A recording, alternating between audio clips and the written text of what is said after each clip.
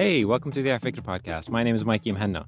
On today's episode, we feature a conversation with educator, historian, and all-around great guy, Charles Al-Hayek, the person behind the Instagram account Heritage and Roots. This conversation was recorded last week. I highly recommend you checking out the YouTube video because it's highly visual, and I hope you enjoy it. Welcome, everybody. My name is Mikey Mhenna. I'm calling from Beirut. I'm the executive director and founder of afikra. Thank you for joining us. I'm glad to see everyone here.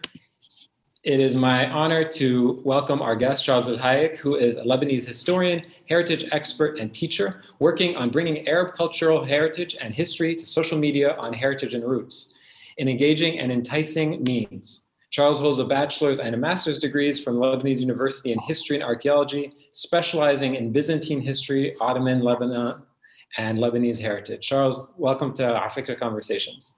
Thank you, Mickey. I'm very happy to be on Afikra tonight. Yeah, it's our pleasure. I'm really excited about this. Me too. I want to start with one of the words I said in that introduction.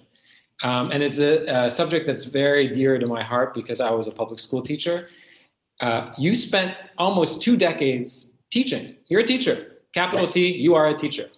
Yes, I am. And in particular, you are a history teacher. So I'm curious, as somebody who grew up in Lebanon, lives in Lebanon right now, there's a refrain that we hear all the time. History taught in schools stops at 1975. The curriculum stops. My question to you is, where does it stop? So, Mickey, where does it start? Where does it start? Sorry, I didn't get that because of the internet. So I've been teaching for 19 years. I've started at a very young age. I was still studying history at college and at the same time teaching at my own school, St. Joseph Antura. And I've taught in different levels, grade 5, grade 6, grade 7, grade 8, 9, 10, 11, and for the past 10 years, exclusively in grade 12. So in Lebanon, we have 2 types of history curriculums. You have the history curriculum that is related to 2 levels, grade 9 and grade 12, where students are expected to participate in the common exam, the baccalaureate, to get their accreditation by the state. This is where the history curriculum is the tightest. So if you go to the other classes, you have the classical chronological approach, where students will learn about the different civilizations and periods that Lebanon witnessed. The classical beginning would be with the Phoenician civilization, but that differs from one school to another. Others would start around the Islamic conquest. Others would start under Ottoman rule. So you don't have one common point of start for this history, because you do know that in Lebanon, private schooling is way more organized and has a way more complex web than public schooling. And private schools have a large autonomy in deciding what to teach and when to teach it. So you don't have a starting point that is very clear. 2, the main problem of this history curriculum is the method that is used. It's usually really boring, long texts with few visuals. Sometimes the visuals are not only horrible, but are anachronistic. And this is funny because these books are supposed to be produced by experts. Or they are written in in very bad Arabic. In parallel to that, especially in the private schools, you have Western-inspired history curriculums. If you're a student in the Francophone schools, you would start learning about prehistory, the major Western civilization, some lights on pharaonic Egypt, Mesopotamia. Sometimes they do mention Phoenicians. The Byzantine Roman Empire plays a major role, classical Greece. The Byzantines, some books include the big Arabo-Islamic empires, and then the focus is on France as the emergence of France as an entity, Le Grand Siècle, Louis XIV, Versailles, the French Revolution, Industrial Revolution up until the World War II. And in some cases where you are actually studying for the French baccalaureate, you study up until the current days. So you have students that are learning more about Western history than local history. Yeah. What kind of student were you? I mean, when did you first take a liking to archaeology and to history? I hated school and I ended up being vice principal. I wasn't a very good student. However, I've always been passionate about history and archaeology at a very young age. My parents, my family played a major role in like sustaining and feeding this passion of mine.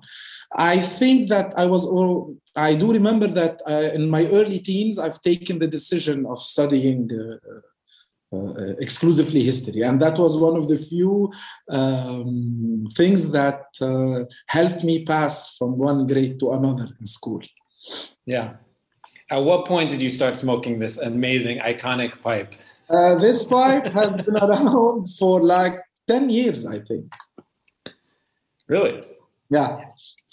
So I want to talk a little bit about heritage and roots, which is, how I became familiar with your work. And I want to talk about both of those words. Why heritage and roots?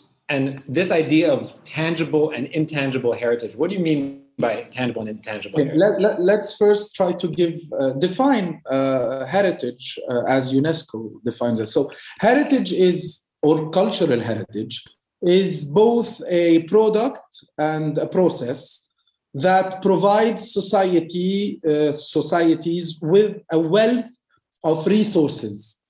This wealth of resources is inherited from the past, and thus the idea of heritage.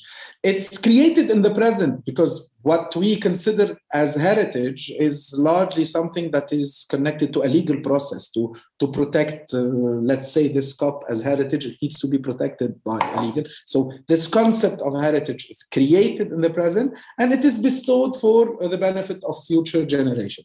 It is both tangible, means something that can be touched, a monument, a cup, a book, a pen. It is also intangible. It's the list of folklore, values, the way we relate to feasts, funerals, songs, the way we write music, religious rituals, and it's also natural, forests, valleys, mountains. Roots, the problem, one of the major problems that we have in Lebanon, that both history and heritage and roots are sometimes used not to give this sense of to feed this cultural curiosity. It is used to justify a political agenda. So one of my goals through heritage and roots is to rediscover how ancient civilization is in this region, even if Lebanon is a very recent country. The civilization in this area is one of the oldest in the world. So this is an element that we should be proud of. As Middle Easterns, we are part of one of the first places where civilization emerged in the world. So this is just to give a small sense of pride and sense of attachment without that being morphed into nationalistic, narrow views on history. I have a question about this idea. I'm so happy you got there because I have a question, and you're a perfect person to talk about this with. This idea of, on the screen there is capital L Lebanese, right? That is a national idea, right? You're representing a national idea that is recent, and like almost every single national idea in the world, it's artificial by definition. So how do you manage those two, the friction between those two things, between exploring sort of political constructs and cultural constructs. So the idea of explaining Lebanese heritage, well, you need to like coin things and how do we say it, brand what you do around a starting point. Using this as Lebanese, yes, I am explaining Lebanese, I am Lebanese history and heritage. However, I do explain and work on showing that this Lebanon is a recent country. However, it's part of this wider region, and that Lebanese nationalism, as every nationalism, emerged in the 19th century. I don't like to use the words artificial or natural, because there is nothing artificial or natural in either countries or ideas. It's a process that happened and that has repercussions and consequences in history. So this is just like a generic term to make things easier. Because imagine if I'm putting in my title, like explaining the heritage of Lebanon, Syria, Jordan, Iraq, Palestine, Egypt, the Arab world, the Byzantine civilization, Ottoman, it would be very complex. So for now, we have a country, it's called Lebanon. We are part of this country. We love it. And let's try to discover the different roots and how the idea of this country emerged. Yeah. In many ways, I'm asking for a friend, because this is something that I struggle with all the time with afikra. And so I was like trying to steal advice from you. I want to talk a little bit about, when you were teaching in the classroom and working with students, what was their conception of, capital L Lebanon when they come into the classroom versus what you want them to walk away with when they leave? And for those people who can't see the screen, there is a 1907 map of modern day Lebanon and the surrounding areas and many of the cities on the map. So yeah, please. So keep in mind, Mikey, that in grade 12, students are supposed to memorize, that's the horror of it, paragraphs that are related to a very short period of Lebanese history. 1914, with the start of World War I, and 1946, when the last French and British soldiers left Lebanon following independence in 1943. They have to memorize without acquiring any critical skills, nothing, it's memorized. So what we tried to do in our school in the history department for the past 15 years is to work on two levels. Foster critical thinking through taking this official curriculum and transforming it to something more interactive. So most students, the majority of the students have some elements of the national narrative. Lebanon is a very ancient country. It has been around because the national narrative is also divided into three. It has been around or for 7,000 years, or since the Islamic conquest as a mountain refuge, or since Emir Fakhruddin established the first mountain entity. But it's not something that's very present unless some students have some kind of political background when it becomes... Another thing present. So can I ask, before you keep on going, can I ask you a question? Yes. This paragraph, who wrote this paragraph and when was the last time it was updated? I think it was updated the last time in 1997, if I'm not wrong. I'm not sure about that. Well, there is no one author. There's a list of PhD holders, Lebanese, exclusively Lebanese, and the books are not only badly written, but they do have discrepancies that are catastrophic for any history book. I mention one like the Soviet Union was around in 1914. This is madness. Yeah. This is madness. You're not allowed to make such kind of mistakes in a history book that is printed and used in every single school in Lebanon. So the idea is to show the students that Lebanon does have a very ancient history, but not as a state, because it did not exist as a state prior to 1920. So the idea is to show that the construction of that state had a process, because the idea of Lebanon kind of emerged in the second half of the 19th century, but it didn't have it wasn't a very well defined program. So the proto-Lebanists were not, were arguing around how big this Lebanon should be. Should it be an autonomous region within the Ottoman Empire or within another entity, Syria? Because few people know that Syrian nationalism and Lebanese nationalism developed in parallel and sometimes have similar roots. To go back to my students, so this was our goal. The first goal is to make them survive the horrible content of the curriculum and get good grades, because this will define if they will get their diploma or not, because it's on 60 over 100, because we still use a very ancient, very vintage, let's say, grading system over 100 or over 60. And at the same time, to make them, give them some basic critical thinking and proper historical methods of how to deal with a source, put it into a proper political, geographical, economic, cultural context, and so on. I want to talk a little bit about 20th century history. You were on the call with our conversation with Osama Makdisi, and we started talking about Michel Chiha. Yes. And he was saying, Michel Chiha is almost like this prototypical architect of modern day Lebanon. And I was wondering if that sounds right to you. After that call, I was really thinking maybe if there was one person who has their fingerprints on modern day Lebanon, where we are right now, more than anything, sort of stitched into the DNA, it feels like Sheikha is the right person, but I might be totally wrong. I was curious if you have similar thoughts. It's not totally wrong. However, it's not the vision of the Lebanon he developed is very different from Lebanon in 2021.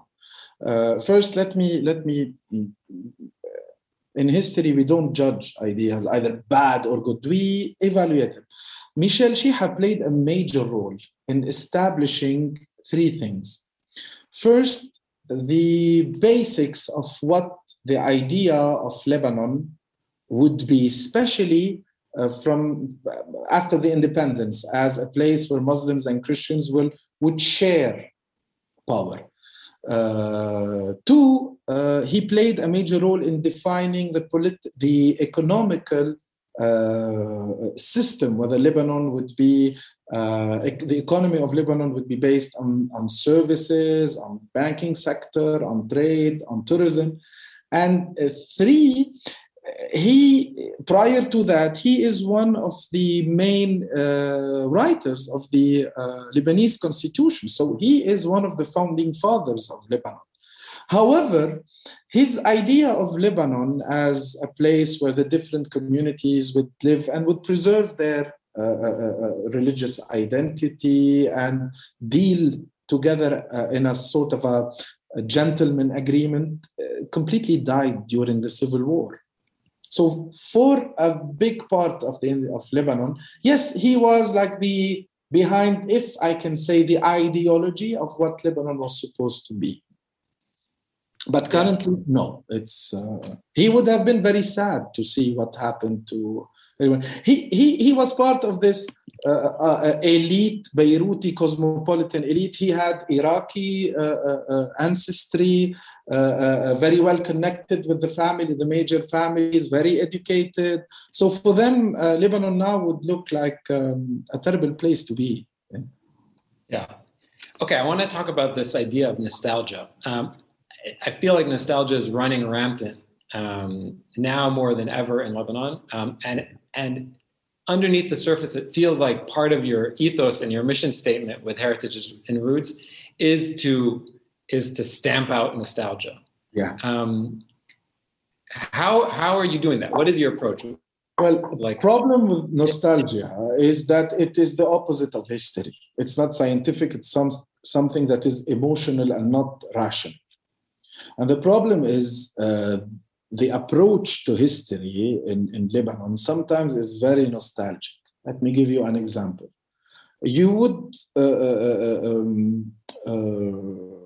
hear Lebanese talk about the golden era of Lebanon, especially this idea of history being a succession of golden eras, bad eras, depression, destruction. So the golden era of Lebanon, the 50s, 60s, and the first 5 years of the 70s, where Lebanon was prosperous, and they would show you these images about the Riviera in Beirut, the elite hotel, the Casino of Lebanon. But we should keep in mind that this is beautiful nostalgia. It's a beautiful visual content. However, this is the lifestyle of 5% of the Lebanese. Yeah. The rest was living in there was a middle class that was starting to expand, but the majority lived in misery. How can we break this nostalgia, and what is the danger of this nostalgia? This nostalgic vision of what Lebanon was gives us a lack of understanding of the factors that made the civil war possible. Because it gives us the idea that this Lebanon was like, they love to use the term Switzerland of the Middle East. And this Switzerland of the Middle East was destroyed by external factors. However, history speaks of major internal factors that would lead to civil war. So, including the fact that it was the Switzerland of the Middle East. it was.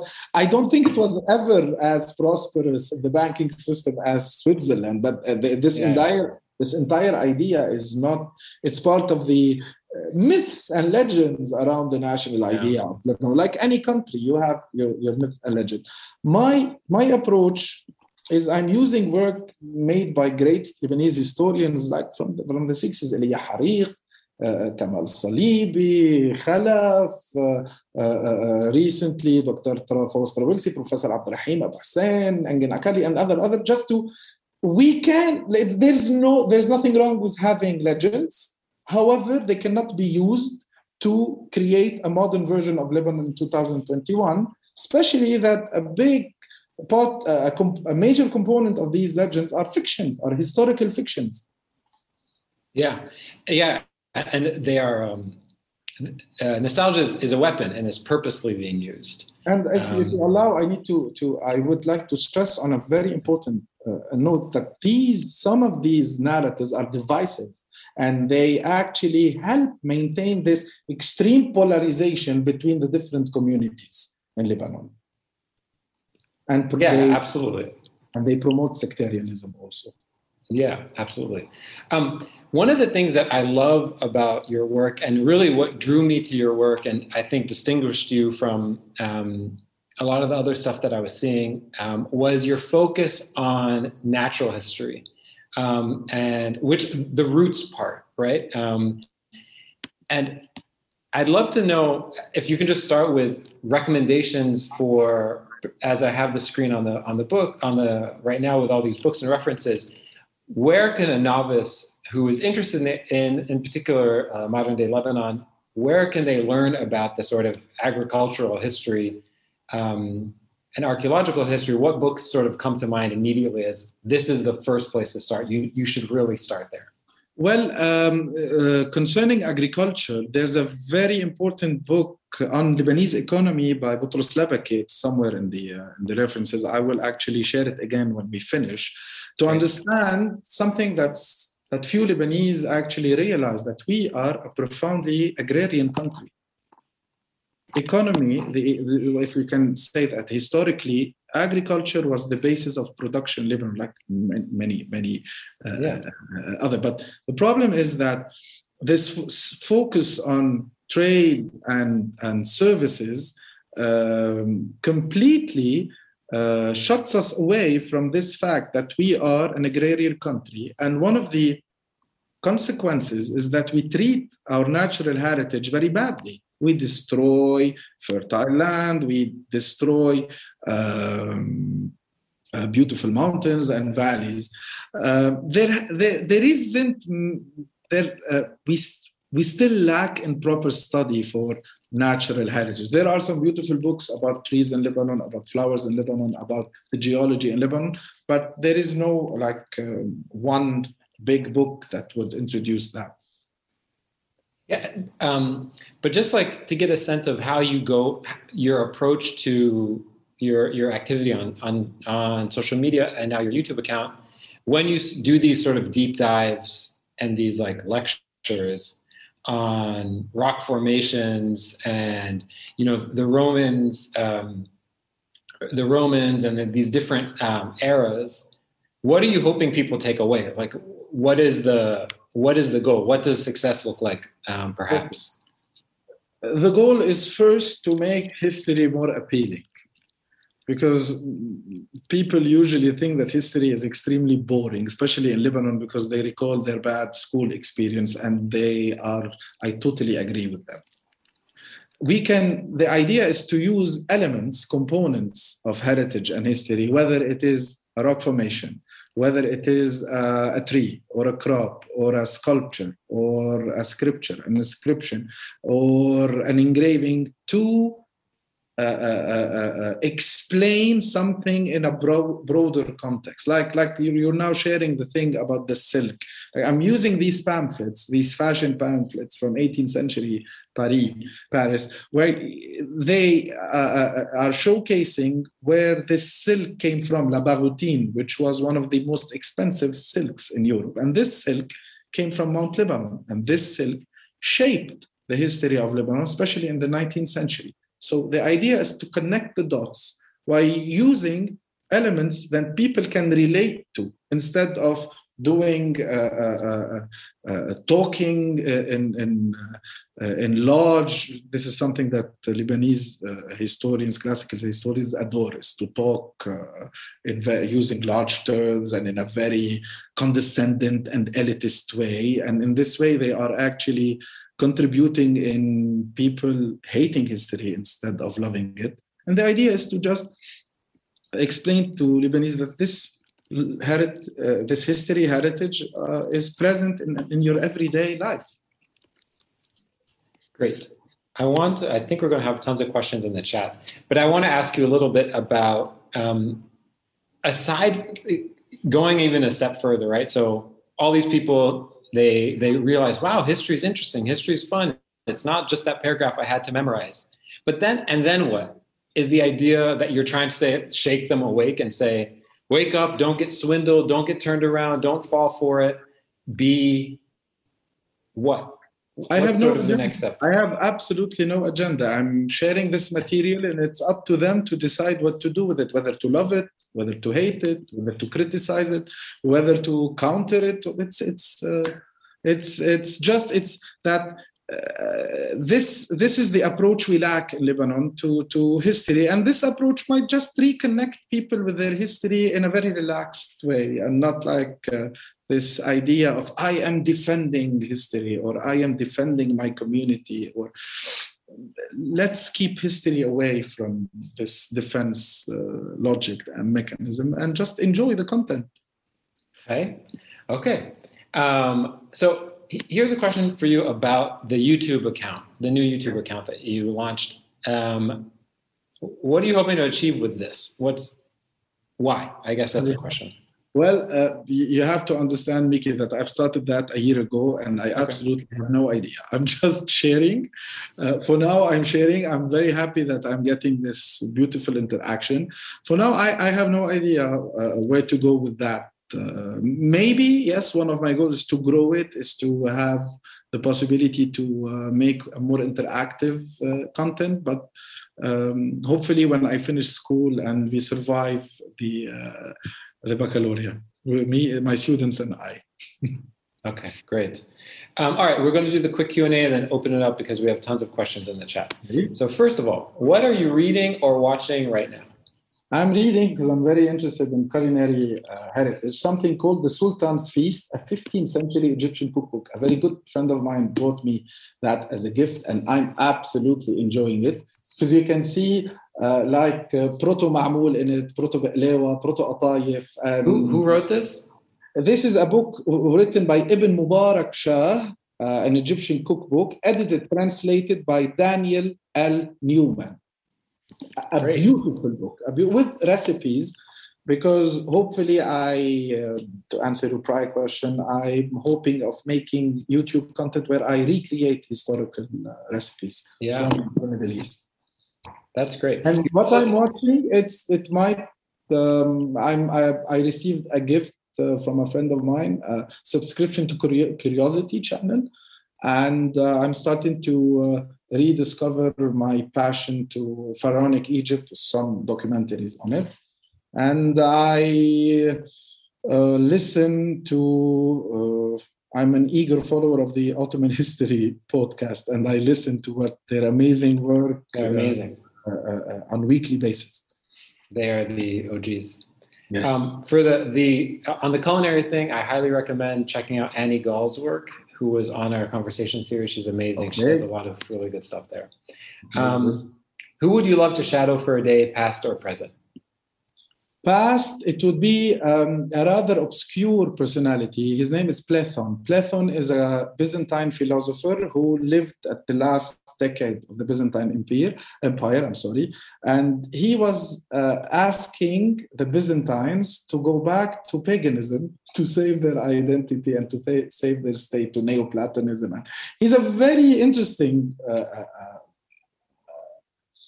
fellow, actually. Another one would be Cardinal Bessarion. So the title Cardinal is slightly misleading. He's because my original speciality is the Byzantine Empire. Bessarion was a metropolitan of the Orthodox Byzantine Church. Then he was made cardinal by the Pope, and he's one of when Constantinople fell.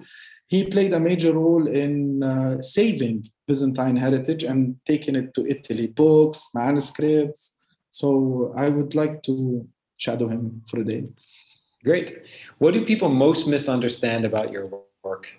Well, they think I'm destroying the narrative and that my approach is destructive because I'm challenging some concepts that are considered as sacred. Well, what I'm presenting is material that has been around for ages. It was not made for large audiences, and I'm sharing it.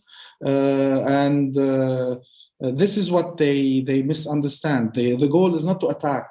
The goal is not to destroy. The goal is just to raise questions and promote critical thinking around fictions that might be dangerous. Yeah. Okay. Whose work do you admire or are inspired by? I'm sure there's a long list, but if you have a few that come to mind. Well, I would say John Julius Norwich, a British historian who wrote extensively on the Byzantine Empire. I would also add Arnold Toynbee, and I would add my mentor, Professor Abdulrahim Hussain, a specialist of Ottoman history, and he's a teacher at the AUB. Great. Nima, you are up first. Hi. Oishi, thank you for this very interesting. And you were talking about nostalgia, and I just wanted to know if you've seen a Lebanese film called Last Days of the Man of Tomorrow. Of the? Last Days of the Man of Tomorrow. آخر أيام رجل الغد. I don't think so. Thank you for mentioning it. But it's a really great film. I can send a link here if you want to. But what it does is basically say that nostalgia is not only inaccurate, but it's also dangerous because it paralyzes us from trying to be creative as to how solve future or present problems by always going back to the past. And I just want to know what your thoughts are on that. But since you haven't seen it, maybe I can get back to you. I do share this vision of how nostalgia can be dangerous because not only it gives you this impression that you have to defend a certain past to recreate it, it's a negation of your present because it transforms you into someone who's always fighting to reconnect with a certain idea of a lost thing. And it's an obstacle to progress. This is my personal take on how nostalgia can be dangerous, especially in Lebanon. Okay. Samir asked me to ask his question. Are there any broad contemporary histories that you can recommend to get a fuller understanding of the present? I'm sure there are many, but if one comes to mind. Yeah, on Lebanese history, the Fawaz Trabilsi, Kamal Salibi, Modern History of Lebanon would be excellent books to start with. Great. Naila? Hi, Shad. Hello. I'm sure you have a lot of students in the classroom that probably come from, these polarized and divisive communities. Yes. How does your interaction go with them? You seem to have a very pacifist approach, but does it often, get heated? Do you have to find a way to get them to, engage and listen and interact with you? Well, the last time I interacted in a class was a year ago because we have been giving online courses. But I do remember that sometimes when we challenge the narrative, students that are from polarized background usually become not violent, that's a very big word, but they try to challenge what we counter-challenge in a very negative tone and choice of words. So the idea, what we used to do is just to manage this because they are entitled to speak their mind. This is sacred, and we respect that at school. And it's all about managing this diversity and without transforming it into a problem. But it wasn't something that happened on a daily basis because we have limited time to teach this horrible curriculum. And we have also limited time to convince the students to study so they can get the grade. Study a new curriculum as well. Okay, great. Ralph? Hi. Hi. Hello.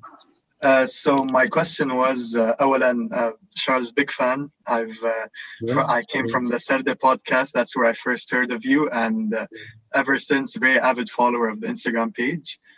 My question was about Lebanese identity. I'm the furthest thing from a historian. I'm studying chemical engineering in university, so this might be a very simple question to answer, but I've always wondered how the borders were drawn, why they were drawn out the way they were, and why Lebanon exists as an entity in general. Why wasn't just part of Syria? Why did they create this little tiny country with so much diversity and so much struggles within? Yeah, thank you. Thank you. Let me quickly deconstruct your question into elements of answer. First, Lebanon and Syria are relatively new entities, new political entities that were born following the fall of the Ottoman Empire and the redrawing of borders by the Mandate powers in the Eastern Mediterranean, France, and Great Britain. So to a large extent, the borders corresponds to how France and the United Kingdom defined borders according to their own interest. There's a large misconception that these borders were drawn by Sykes-Picot. Absolutely not. Sykes-Picot has absolutely nothing to do with the current borders. These current borders were decided on, it was a long process that started with something called San Remo and then to the international treaties of Lausanne, and we still don't have enough material to precisely say why and how they were drawn like that. We still can't, it's still an ongoing research to say, so why did they choose this river? Why did they choose the anti-Lebanon? But to a large extent, it reflects how France and Great Britain saw their interest in reshaping the different Ottoman vilayets in the Middle East. In general, cash rules everything around me, so just follow the money. Ayat, you're up next. Okay. Hi, Charles. How are you? Hi.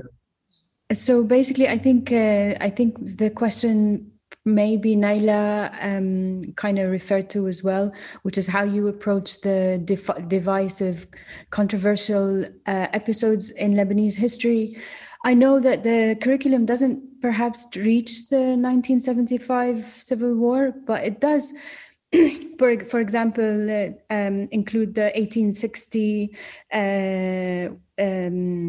mini civil war, and so how do you explain where all of this came from? Like, how do you explain, for example, why is sectarianism such a kind of unfortunately inherent part of our daily lives or our history? How do you also explain all of this by maintaining kind of this? I mean, I don't want to say apolitical or non-religious, but like, very kind of objective, very kind of, I'm not taking any side because I'm a historian. How do you maintain that? Or are you like, do you take sides? Well, the questions are very interesting, but however, we need to keep in mind that the Lebanese curriculum it does include these events, but it doesn't give you enough material to develop them. This is one. Two, they are not part of grade 12. They are usually part of, sometimes they are taught in very young classes. These very complex events are taught sometimes in grade 8. And sometimes in grade 10 again. When I used to teach that, we used to add how much it's possible to at least give them the proper analysis tools for critical thinking. This is first. First, you start not with the content, but with the method. This is where and I'm slightly proud to say that our school was different, because we didn't have any problem with talking about these. And I'm sure there are many schools, and I do know many fellow historians that are doing so. It's giving this event as a historical material, comparing, even if we are just comparing with students two different sources that are contradictory, to understand the broader and to put it as an event that has a political and economical, a cultural and ideological aspect to it, and not to make it as something that happened and it's such and it's something that we should never speak about. The most controversial thing in grade 12 was not the 1860, because it's not part of the curriculum, it was the famine. It was trying to explain the famine of Mount Lebanon, that first it was a famine that existed practically everywhere in the Ottoman Empire, that it was not an Ottoman genocide, and to a large extent there's a big responsibility on local traders and bankers who profited a lot from the crisis. Charles, just going off that for a second, is there an initiative among local history teachers to rewrite not even rewrite, but to write a more comprehensive history of the country that focuses on critical thinking and focuses on a more comprehensive overview of how we got where we are now? Not only 20th century and 21st century, but... Of course, historians have been working in the 90s and the first decade of the 21st century, and even recently, on establishing history clubs, establishing big talks around... In particular, educators, though. History teachers, in particular, educators, school educators, who have been doing an amazing job in lobbying for a new approach of history. But however, there was really, you need a political decision to change the curriculum. And this decision, even the different ministers always declared that they are happy to incorporate that into a new vision of curriculum. It never happened. But the work has been done. The work is amazing. As much as possible has been done into modernizing the approach. But however, it's still not part of the educational system. We are still stuck in this boring, largely... Is it available? Can I go download a version of it? There are articles around it. I can put you in touch with some of these teachers who decided to, like, even if the state is not going to adopt that, they adopted that in their own classes. Amazing job.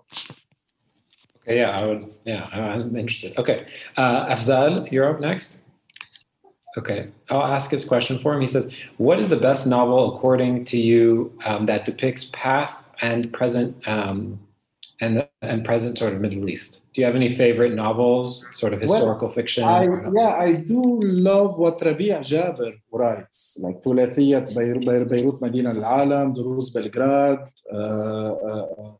or also what Fawaz Travelsi wrote, Harir wa Hadid, like fictions that are grounded in historical context, that gives you proper historical material with the novel approach. Great. Maureen? Yeah, I had a question about earlier you talked about topics that have been controversial to address with your students. And I'm wondering if that has, if you've felt pressure at all from parents at all about certain topics, or if it's really just from the students. Well, once the school had parents calling and asking, why are we speaking about Turkey in positive terms? And we were never speaking about Turkey in positive terms. We're just trying to explain that the Ottoman Empire did not perpetuate a genocide in Mount Lebanon, as simple as that. Carol, hi. are you there? Yeah, I'm here. Hello, everyone. Thank you, Mikey, first for choosing this very interesting topic and for hosting Charles.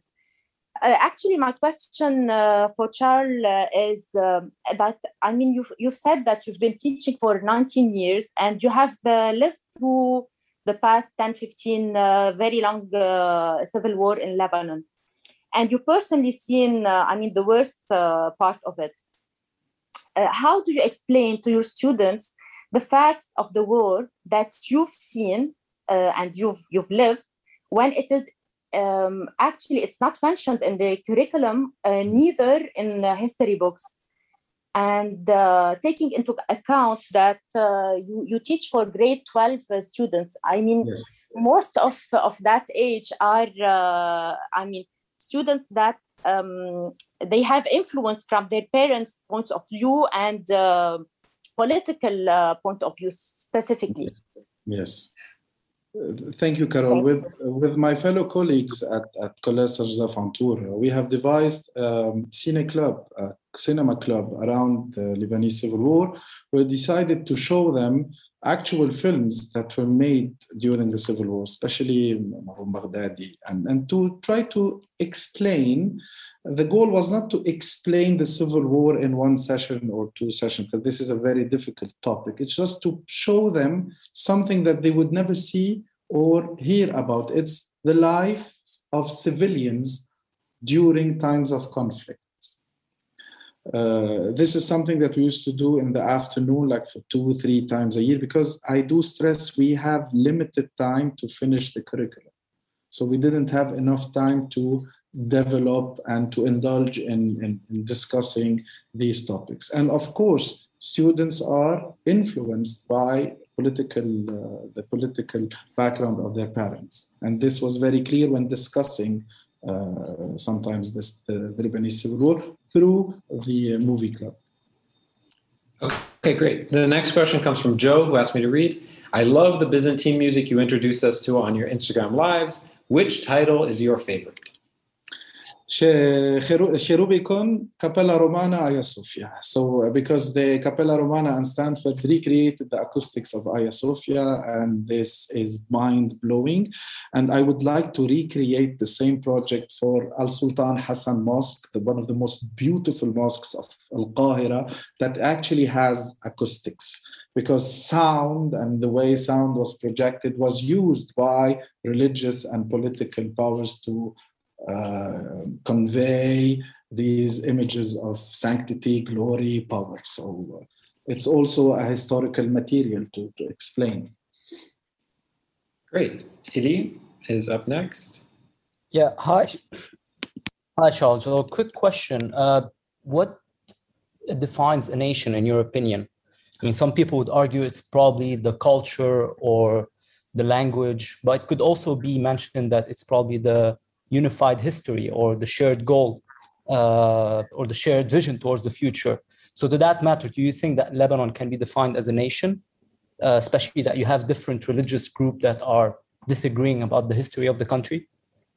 Thank you, Eli, for the question. It's a rather very big and large topic to answer briefly. However, let's go and just try to understand what's nationalism, what's the way, when did it emerge, and do we really need to be a nation in this framework of nationalistic view? Do we need to keep and consider that this diversity is divisive, or this is something that defines Lebanon? So I would say that now Lebanon is a republic. Nation or no, I can't answer that. It's very tricky, diverse question that needs more and more discussion, and it's a choice that the Lebanese have to finally decide: do they want to be a nation, like in this 19th century inspired model of a state, or another form of a state? Okay, great. I think our last question is going to be, I'm going to ask Buthaina, who is a past guest, to ask her question, and then I'll have a final comment before we wrap up. Buthaina, are you there? Hi, Mikey. Hi, Charles. Thanks. Hi. I know you kind of answered part of my question about the importance of cinema and knowing that you have the same club. I would love to see what you've been watching the same club, but my question is if there's one particular moment or incident or story or future Buthaina, we can't hear you very well, but let me try to ask the question that I think you're trying to ask. Okay. Given the power of cinema, which is Buthaina's field, in narrating history, if there's one historical figure or incident you'd like to have made into a film, who or what would it be? Why are you putting me in such a difficult position? Just one historical figure? Well, many. I really can't answer in that when you are that's it's a very, what's your favorite chair? What's your favorite? Many as possible. Okay, great. Charles, one final thing. I'm curious about how the last year has sort of changed your life and the way you think about your role as a history teacher and educator. What has really changed about the way you think of your role in educating people? Are you sort of, what's changed? Yeah, especially with the success of Heritage and Roots for you. Well, first, this is for the first time in 19 years where I have enough time to share more and more of what I research and what I love to convey. Let me say that now, because I've